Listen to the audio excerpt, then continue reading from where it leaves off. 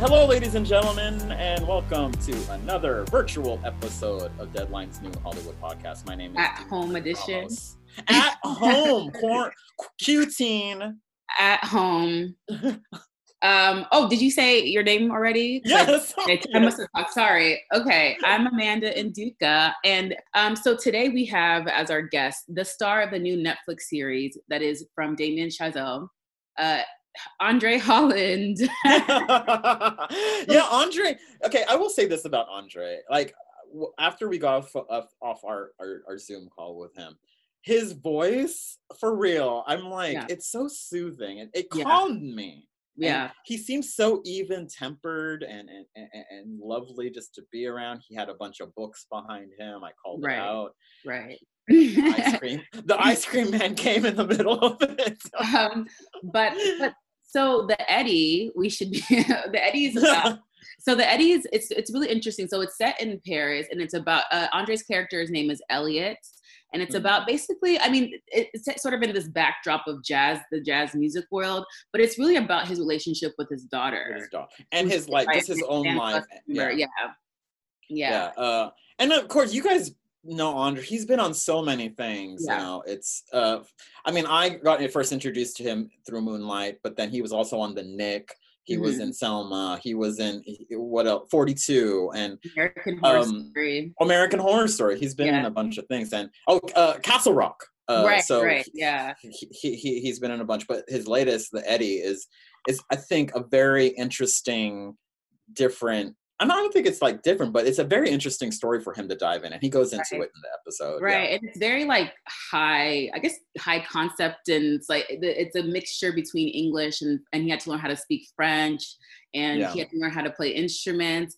But it's a really good show. If you haven't checked it out, it's currently on Netflix. And it also stars friend of the podcast Amanda. So she's in it too. So without further ado, here is Andre.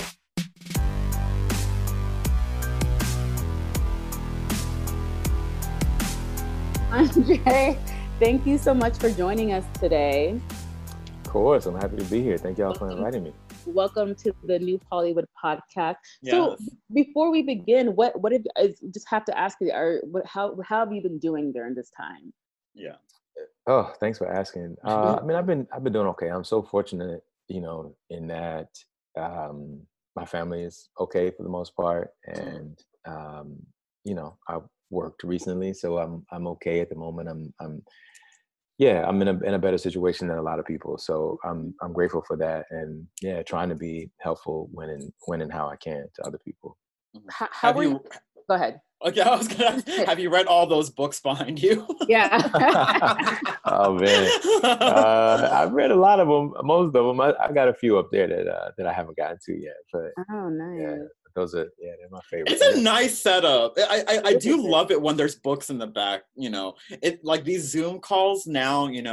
You learn a lot about people through their backgrounds. Yeah, it's so interesting. I like your photos you got back there too. The gallery wall.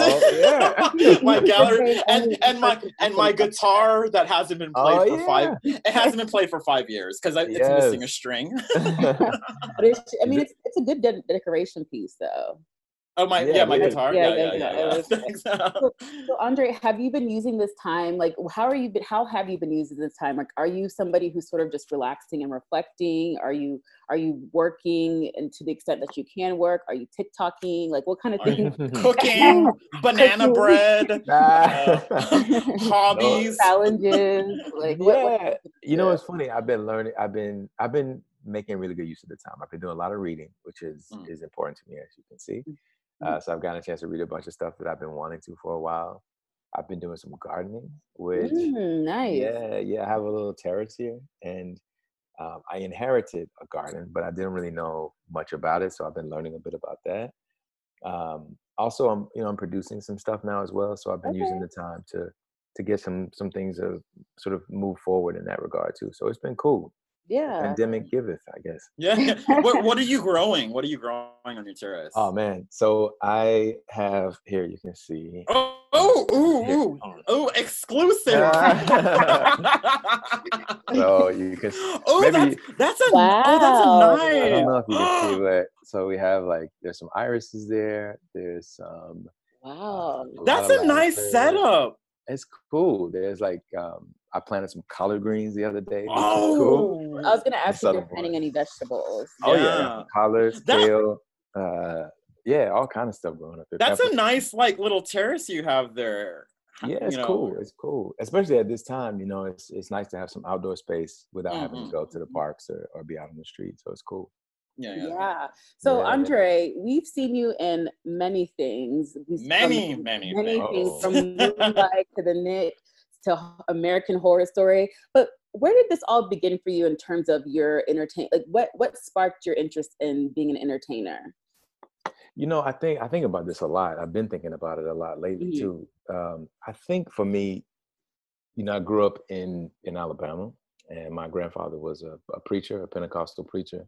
And so I think that like storytelling, the performance that, that the church can provide was really inspiring to me. I also grew up in a place where we didn't really have access to, the film, and we didn't have like a VCR to watch movies, and the TV only had 2 or 3 channels. So most of the time we had, my sisters and I, as kids, was spent like sitting on people's front porches listening to them tell stories. And so I think for me, it's always been more about storytelling than about like being an entertainer. The career kind of came as a byproduct of my curiosity and interest in stories. And when you first started out, what kind of roles were you getting offered or having to go out for auditions for? At the beginning, I was going up for any and everything. I mean, everything from the hood characters, the thugs, the drug dealers, like I did, all of that stuff. I was pretty resistant to that fairly early on, but at the very beginning, you sort of go for everything. You know what I mean? Yeah. Did a lot of comedies, which surprises people sometimes because so much of what I've been doing lately has been more drama. But you got some heavy stuff going on. yeah. So a little bit of everything. And then theater, for me, theater played a big part and still does. So, if I did a TV thing, I would always, come back and do 2 plays. Usually it was mostly theater. Was there a point in your career early on where you felt like you could really sort of take control over the kind of roles that you played? It's a good question. I think it wasn't until The Nick came along that I felt like that I started to feel I had that agency. Not even that agency, that responsibility, I should say.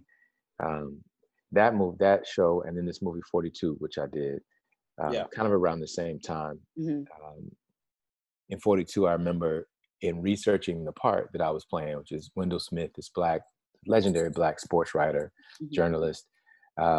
I uncovered so much about his life, and the movie is about Jackie Robinson. There's only so much time in the movie, and we didn't really get to explore Wendell's story, but I felt this responsibility to somehow find a way to convey in the small moments that I did have just how important he was, and I think feeling that sense of responsibility stuck with me. So the same, was true with The Nick, and now when I choose things, it's always about like, what does this project say about me, about the community that I'm from? Is it like additive in terms of like the movement, or is it reductive? And the stuff that's not well made, I try to stay away from. And like, what really attracts you to project? What does a project sort of have to have in order for you to want to be a part of it? Well, can y'all hear that ice cream truck? Hold on, let me close this window. I'm sorry. I thought you were gonna say, "Hold on, let me be right back," and you were gonna get some ice cream. Nah, Mr. Softy is coming through. You're like, "Oh, Mr. Softy's coming. I'll be right back, guys." No, sorry, I didn't want to. No, that's fine. Everybody. Go ahead. What attracts me usually if a part has something to teach me, like every part does, but I'm usually attracted to those things that I feel like I don't know that much about. You know what I'm saying? So like with The Nick, I had never thought about Black doctors at the turn of the century, So that was interesting to me. Similarly with 42, I knew a bit about Jackie Robinson, as we all do to a degree, but I didn't know anything about the Negro Leagues, and about what Jackie Robinson integrated Major League Baseball meant for this really important Black business at the time. So that usually attracts me first. And then like the writing, you know, when the writing is good, you know, the ride is usually fun, but when it's bad, everybody suffers. So yeah. So, you know, now you're in the show, the series, The Eddy, and it feels so French. Like it feels like you're like immersed. It is like, you're no joke. But, you know, and, you know, you mentioned like writing attracts you, but this, it does seem very different from, you know, things that you have done in the past. But, you know, was there something about the Eddy, that even just your character or the story, that spoke to you, that, you know, you were just like, oh, this is something like I really want to do? Yeah, for sure. It scared the bejesus out of me, to be honest with you, because it was like, you know, this really, you know, difficult dude, you know, who, and I couldn't understand what he was trying to do, what his thing was. There were some days where I felt like, is this just like not a stereotype, but like a caricature, like an idea of what a person like this may be, or is this really a human being? And it took me a while to get to the point, but when I realized that what he really was wrestling with was grief, for me, that really spoke to me at the time. And this probably happens a lot. I think at the time this opportunity came along, I was dealing with some stuff in my own life around grief, and so it again, it gave me an opportunity, I think, to learn more about myself. One of the books on the shelf back here is this dope book called On Grief and Grieving, which I carried around with me a lot while we were shooting, and it really, in working on the part, it helped me to kind of work through my own stuff. So it was dope.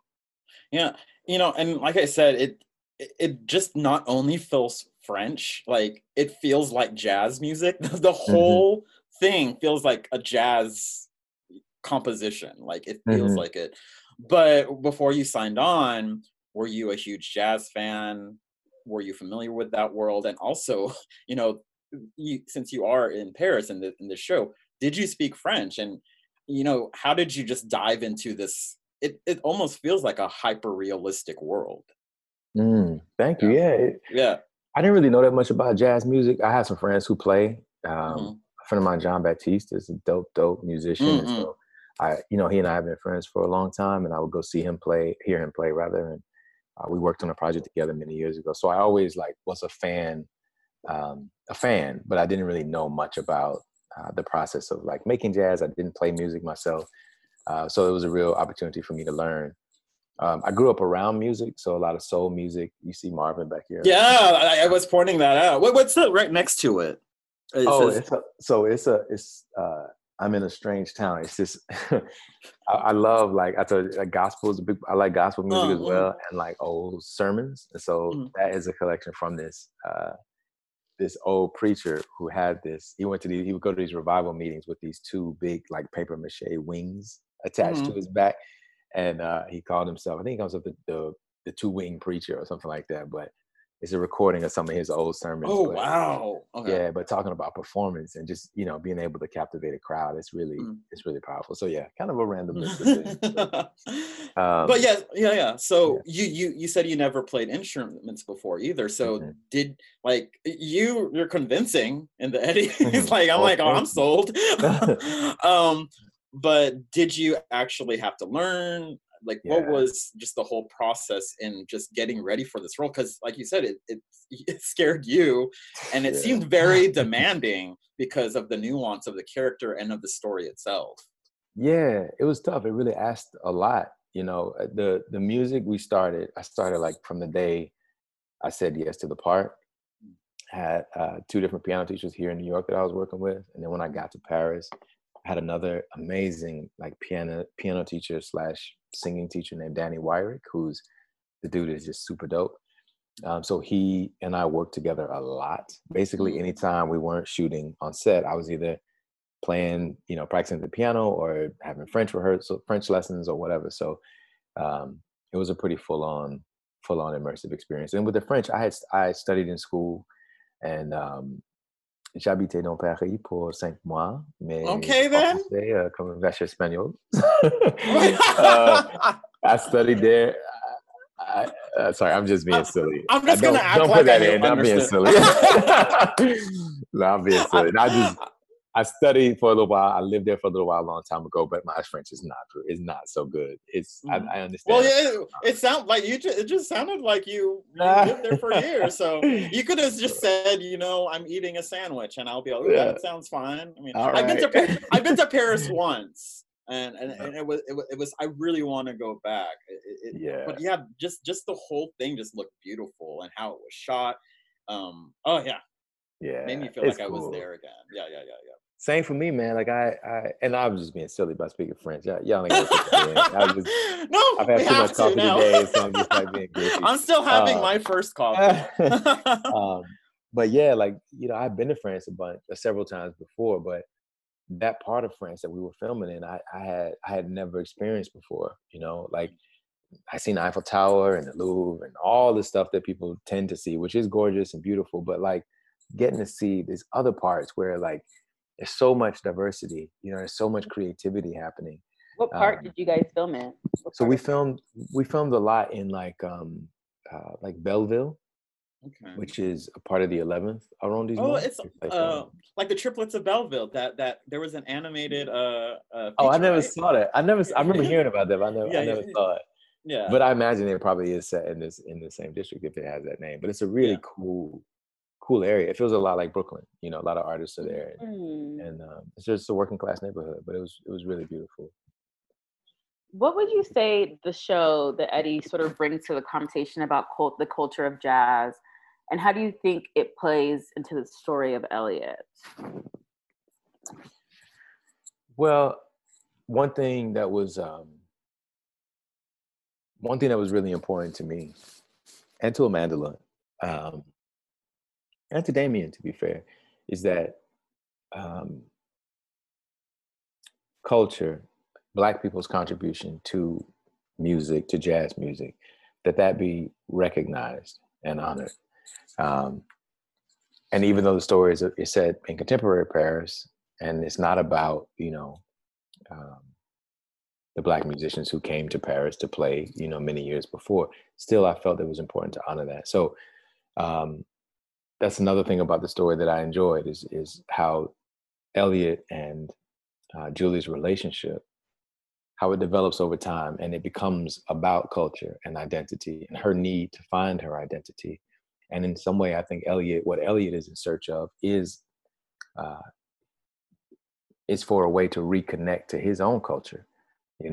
He, as I imagine him, is a guy who has had a big successful career. He's played Carnegie Hall and all the different places, and and maybe has spent too much time playing the music that people expect him to play, and not spend enough time playing his own music, the music that comes from his soul. And so for me, it was about like reconnecting to that, while Julie is also trying to connect her own identity. And I think through that, what they discover is that, this shared culture that they have, this shared music that they have, it is like the first place that they can and need to connect. Yeah.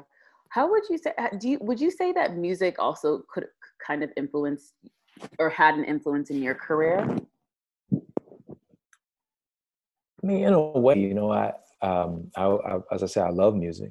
I find it very useful when I'm, working. Like I did a play a couple of years ago and was having a really, really difficult time with it. And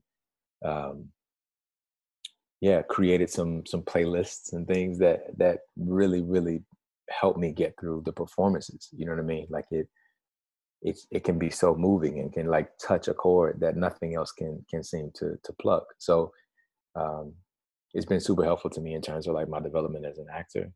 It is very interesting. You mentioned identity, and I think it's very interesting that the series is set in France, Paris, and you guys, and then the father and the daughter reconnecting through jazz, but at the same time they have like it's very nuanced. That was what I'm saying. Very complicated, and I'm not that smart of a guy, so I'm like, oh, this is just too confusing for me.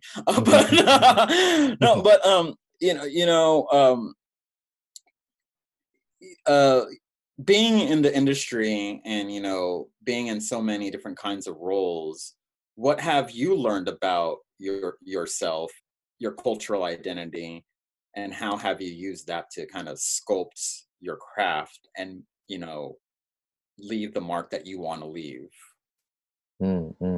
Yeah, we asked the really That's a tough good question. questions. I see, y'all. I see, we're going in. Well, I mean, I think that is still very much a work in progress in terms of figuring out how,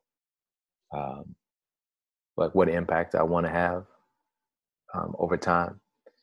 And maybe, I don't know, maybe it's a thing that just evolves on its own, right? It just becomes a result of a number of decisions made over time. But what I can say is at this moment, what's become clear to me, given the work that I've done and experiences that I've had, is that presenting stories about my culture in ways that are positive, that doesn't always mean nice and pretty, right? But in ways that are three-dimensional, and that are respectful of where we actually have come from and what we've actually been through, is of the utmost importance to me. Also finding ways to help amplify voices of other people like me who have come from, you know, marginalized communities who maybe haven't found their way into this business is really important to me. I had a call not long ago with a producer who, as we were talking about trying to cast this project, said to me, he questioned this actress's value, right? This term that gets thrown around in our business about like what value does an actor have to a project? And I understand that it's a math problem, right? Like trying to put together a movie. But what I understand is that for people, particularly, I mean, I would argue, especially I think about Black women, you know, who are trying to find a way in this business. It's difficult, damn near impossible, you know, to put yourself into a position where you end up on one of these lists, right, that people use to pick and put their projects together. So I think that we have to redefine what that word value means, and we got to define it on our own terms, you know, and we can't wait on other people to find value in us. We got to find it in ourselves and in each other. And so I see an enormous amount of value in the people who I meet here in New York, the actresses, the writers, the directors, who, you know, aren't the famous ones, but who have good ideas, you know what I mean? And sometimes I think this business would lead you to believe that only a few people hold a monopoly on good ideas. But in fact, they can come from anywhere. And I think, you know, it's my responsibility to continue to send the ladder down and keep doors open and invite more people to the table. Yeah, it's sad, right? Because we had a couple of people from Hollywood on. I don't know if you've seen that Netflix, the Netflix series. That I haven't, but I've seen like the adverts. It flips the whole like, you know, Hollywood sort of ideology narrative on its side, and it's like, what if, you know, people of color, LGBTQ people, women were given the opportunity, the same opportunities as our white male counterparts? And just to think that, you know, this was in what, 1940 something? That's like the golden age of Hollywood. Yeah. That we're still having this sort of conversation, and then there's still such a barrier for people of color, women, LGBTQ. I mean, obviously it's getting better, but it's sort of daunting. We're still having this conversation. Yeah. And it's so weird. I saw an article the other day, and it was like, is this pandemic halting diversity in Hollywood? And I'm just like, I don't understand why it would, and why that would be part of the conversation. And, you know, especially, you know, now, you know, with the Black community and Latinx community getting really impacted by COVID, like these two communities are getting slammed by it because of the access they don't have. And also the Asian American community getting, you know, just harassed all the time. It does make me think about, you know, what is this going to be on the other side for us, you know, and like, and it makes me scared, it makes me anxious, but there's like some hope in it. Like I see a lot of like communities like coming together, and I think what Andre was saying about kind of I think Lena said the same thing, letting that ladder down. And Wilson Cruz, who I love when Wilson was on our podcast, he said, rise up and reach back, Beautiful. And like there was recently a panel with Franklin Leonard, and I forgot who else was on there, like John M. Chu, called Black and Gold, and about how like marginalized communities there has to be this kind of synergy between all of us in order to kind of move us forward. And especially with like being Asian, it is just seeing what's happening in our community right now. And during this panel, they were just like, basically there was like, they were saying to a lot of the Asian community, like, welcome to our world. Like the Black community was saying to the Asian community, welcome to our world. This is how we've been treated all along. And, the Asian community has constantly been seen as the model minority. But now with this COVID thing, where a lot of us are, well, not me, but, there's not a day that goes by when I go through Twitter or my Facebook feed where someone's being harassed because of this pandemic, because they think we started it, or we think Chinese people started it. So that's my rant. Listen, preach on, baby. You're right. Yeah. No, I mean, I think I seeing Andre, your body of work, it's so diverse in this weird way. I first got introduced to you through Moonlight, which I remember watching that at TIFF, and just that wrecked me. And then just to see your trajectory, and then like seeing you on like Castle Rock and all this genre driven stuff, and now Eddy, it's kind of just amazing to see you grow. Well, thank you. I appreciate it. I want to ask, when you do these films, when you do these projects, do you sort of keep the audience in mind in terms of what you would like them to take away from all these different characters you play and all these projects that you're a part of? Yeah, for sure. What would you say that would be for the Eddy? Well, it was important to me that people understood that he's a man who's dealing with grief, and that he's not just a bad father, an absent father, or an angry man. Like that, there's a reason why he's behaving in this way. Especially as a Black man inhabiting that part, I felt an added responsibility to make completely sure that we understood why his behavior was as it was. Also, as we talked about before, the cultural part of it, it was important to me that we not just, put some Black people in the show and not really acknowledge like the culture, you know what I mean? So that was something that became really important to us all. And it depends, every time it's a different thing. Like, and it also depends on the moment that we're in, right? Like, with Moonlight, I remember feeling like, when we first read the script, there's not a lot there to go on in terms of like the last scenes, the last third of the film.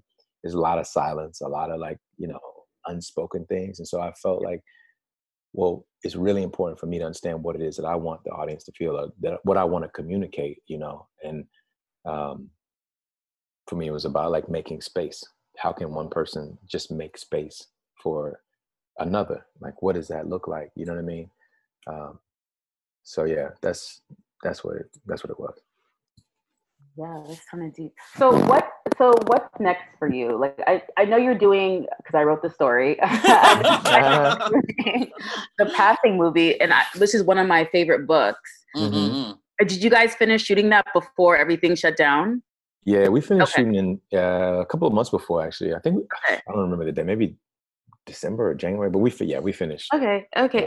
But do you know when that's going to come out, or is there, I mean, obviously a lot of things are delayed because of what's going on, but do you have any idea of when that's going to be released, or I don't actually. Okay. I emailed not long ago with the director, and she was saying that it's looking really good, and people are excited about it, but I don't know anything in terms of date. Okay. Well, I'm really looking forward to that one. Yeah, and then that even just that discussion. That's definitely a discussion that the Black community has been going back and forth about for years when it comes to like colorism and who is more at an advantage in society. So I think honestly, I'm kind of surprised we don't talk about it more. I think in general, I don't think a lot of Hollywood talks about passing or colorism in general. Yeah, I mean, because they don't see it as a problem, you know, and it's a blind spot. And I'm glad that passing is coming out. I think Nina Yang Bon Jovi is producing, right? Yes. She is, right? Oh, man. Just real, like super real, super smart. Just she's dope. I can't say enough about her. Yeah. So, I can't wait for that though. But yeah. What else can you tell us about? Yeah. What can we break? What can we break? Well, you know, there's not a lot to break right now. You know, I look, I'm really slow when it comes to choosing to do things. I take a lot of time, and you know, there's nothing that I'm attached to doing right now. There's some things that I'm building, that I'm producing, that I'm excited about, but they're in various stages of development. So yeah, at the moment, I'm just trying to like stay safe and take care of my folks as best I can, and my friends in the community, and I trust that when this is all over, you know, hopefully there'll be something interesting for me to be involved in. Are you doing a sequel to High Flying Bird? Well, that's one of the things that I've been working on. Yeah, when we started talking about it, you know, years ago, I think we always felt that it was like a bigger idea. And then, yeah, when we finished the first film, I think we all sort of felt like, man, there's more to explore here. Yeah, so we're working through that at the moment.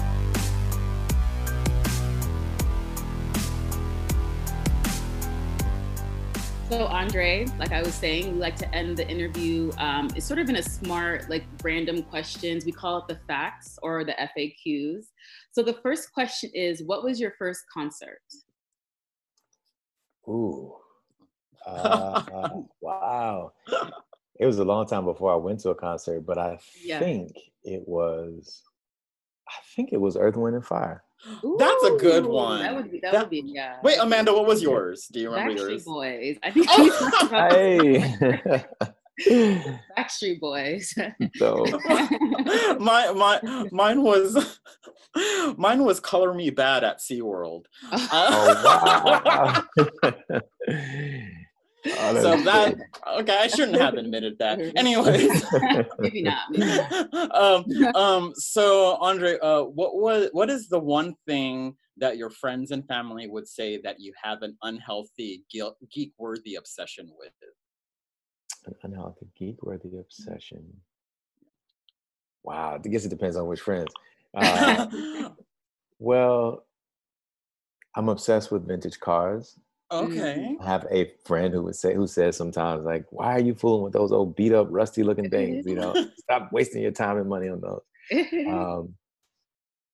Other friends used to say that I had an unhealthy obsession with musicals because I was a big fan of musicals. Oh, good. Well, there's nothing wrong with that. I think so too. Yeah. Let me live. Are you doing more Broadway in the future? Oh yeah, I mean, I want to. I was supposed to be doing Shakespeare in the Park this summer. In fact, today was going to be our opening night if we had been able to do it. So, yeah. So hopefully, what was it? I was gonna play Richard II. Oh, those complicated ones. Yeah, tough ones. Yeah. Anytime there's a Shakespeare play where there's just one name, like Richard or Henry, I'm like, those. I stay away from those. I'm bad at remembering Shakespeare's stuff, so I don't. I didn't love my class. Okay, would you rather be super sensitive to taste or super sensitive to hearing? Probably super sensitive to hearing.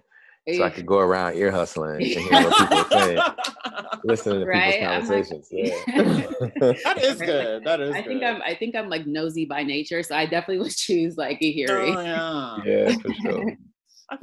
I think super sensitive taste would be good if you wanted to be like a chef or a cook. Or like a food. Yeah, that's true. Like a sommelier or something like that. Yeah. But yeah. Super sensitive. I think you could benefit more from because you could hear people's business. Yeah, exactly. Okay. Well, like I see that you have physical media in the back, like albums. But what was the last physical album, CD or cassette you can remember buying? Woo! Wow. Well, the last album probably was this one, this Blues and that Gospel one. album. Oh, yeah, wow. I bought it in Paris a few months ago before this started. Yeah, I found it at this like old, it was like a coffee shop / record store. I'm so glad those still exist. Yeah. Do you remember buying a cassette? Man, I think the last cassette would have been in like high school. Yeah. Was it like a single, like one of those singles? Nah, I mean, you know, they were like $1 at Walmart. Yeah, exactly. Yeah. Nobody want. It was Rent. Oh, good. Yeah. On cassette. Yeah, I played it out. I used to play it all the time. Yeah. Did you guys used to, I mean, this is what I did. I don't know if everybody did it, but did you guys used to record radio stations on cassette? Yes, of course. And then you would get really mad when the DJ would come in at the end of the song and interrupt it. And you would get like the first half of the song, but it's like, dang, I didn't press play on or record on time. And you wanted it. I remember I did used to call into a show in San Antonio when I lived there. They would like at 9 o'clock, it would always be all, okay guys, there'd be all call in for your beeper calls. And then you would give a shout out to your friends. So I would always call in and record myself. Oh God, I'm just embarrassing myself this whole thing. That's a fine face. Okay, if you were given a budget to make and star in a movie based on an icon's life, based on a book or an existing story, what would it be? Unlimited. Who would you like to play? Yeah. Oh, so many people. I would probably say, can I say a couple? I gotta say one. Yeah. Well, okay. Marvin Gaye, I think would be okay. Ooh, I could. This is just like wish list, right? Like I'm not trying to lobby for this or say that I'm right for it, but yeah. But like Marvin would be dope. Prince would be dope. I want a Prince life. See, I see that picture right there. Prince would be dope. Frederick Douglass, I think, would be a really dope character to explore. There's so many of our stories that haven't been told. There's a book called All God's Dangerous, which I really love. It's an autobiography of this sharecropper who lived in Alabama named Ned Cobb, or Nate Shaw. It's the name of the book. I'd love a chance to play him. There's so many people. Yeah. Oh, I love the Marvin Gaye idea. Yeah, Marvin. Just do a whole anthology. Yeah. Let's do it. And then our last question is, you kind of touched on this already earlier in our conversation, but is there an underrepresented voice in the industry, whether it's an actor, writer, producer, storyteller, that you think deserves more shine and they're not in the mainstream that you kind of just want to give a shout out to? And again, you could list multiple people. It's a tough one, but there's a lot of people. I would say there's an actor who's a friend of mine named John Michael Hill, who people know who he is, and he's definitely like well respected. But I think he's just brilliant, like a really, really brilliant actor. So I'd say him. Who else? There's a lot. Dominique Morisseau is a writer who she wrote the Temptations musical that was on Broadway. Oh, nice. She's written some for television and she's written some of the most beautiful, exquisite plays. So I would love to see her, get more opportunities to write things in film and TV. She wrote the Ain't Too Proud. Yep. Oh wow, we just had Jeremy on. Jeremy Pope. Yeah. He's so talented. Yeah, like next level. God, he's so talented that it's sickening. No, but Andre, thank you so much for joining us. Thank you for being here with us. The Eddy is currently on Netflix. So get into it. Thanks again, and Andre. Thank y'all so much. I appreciate it. Y'all stay safe. You too. You too. Thank you. Bye.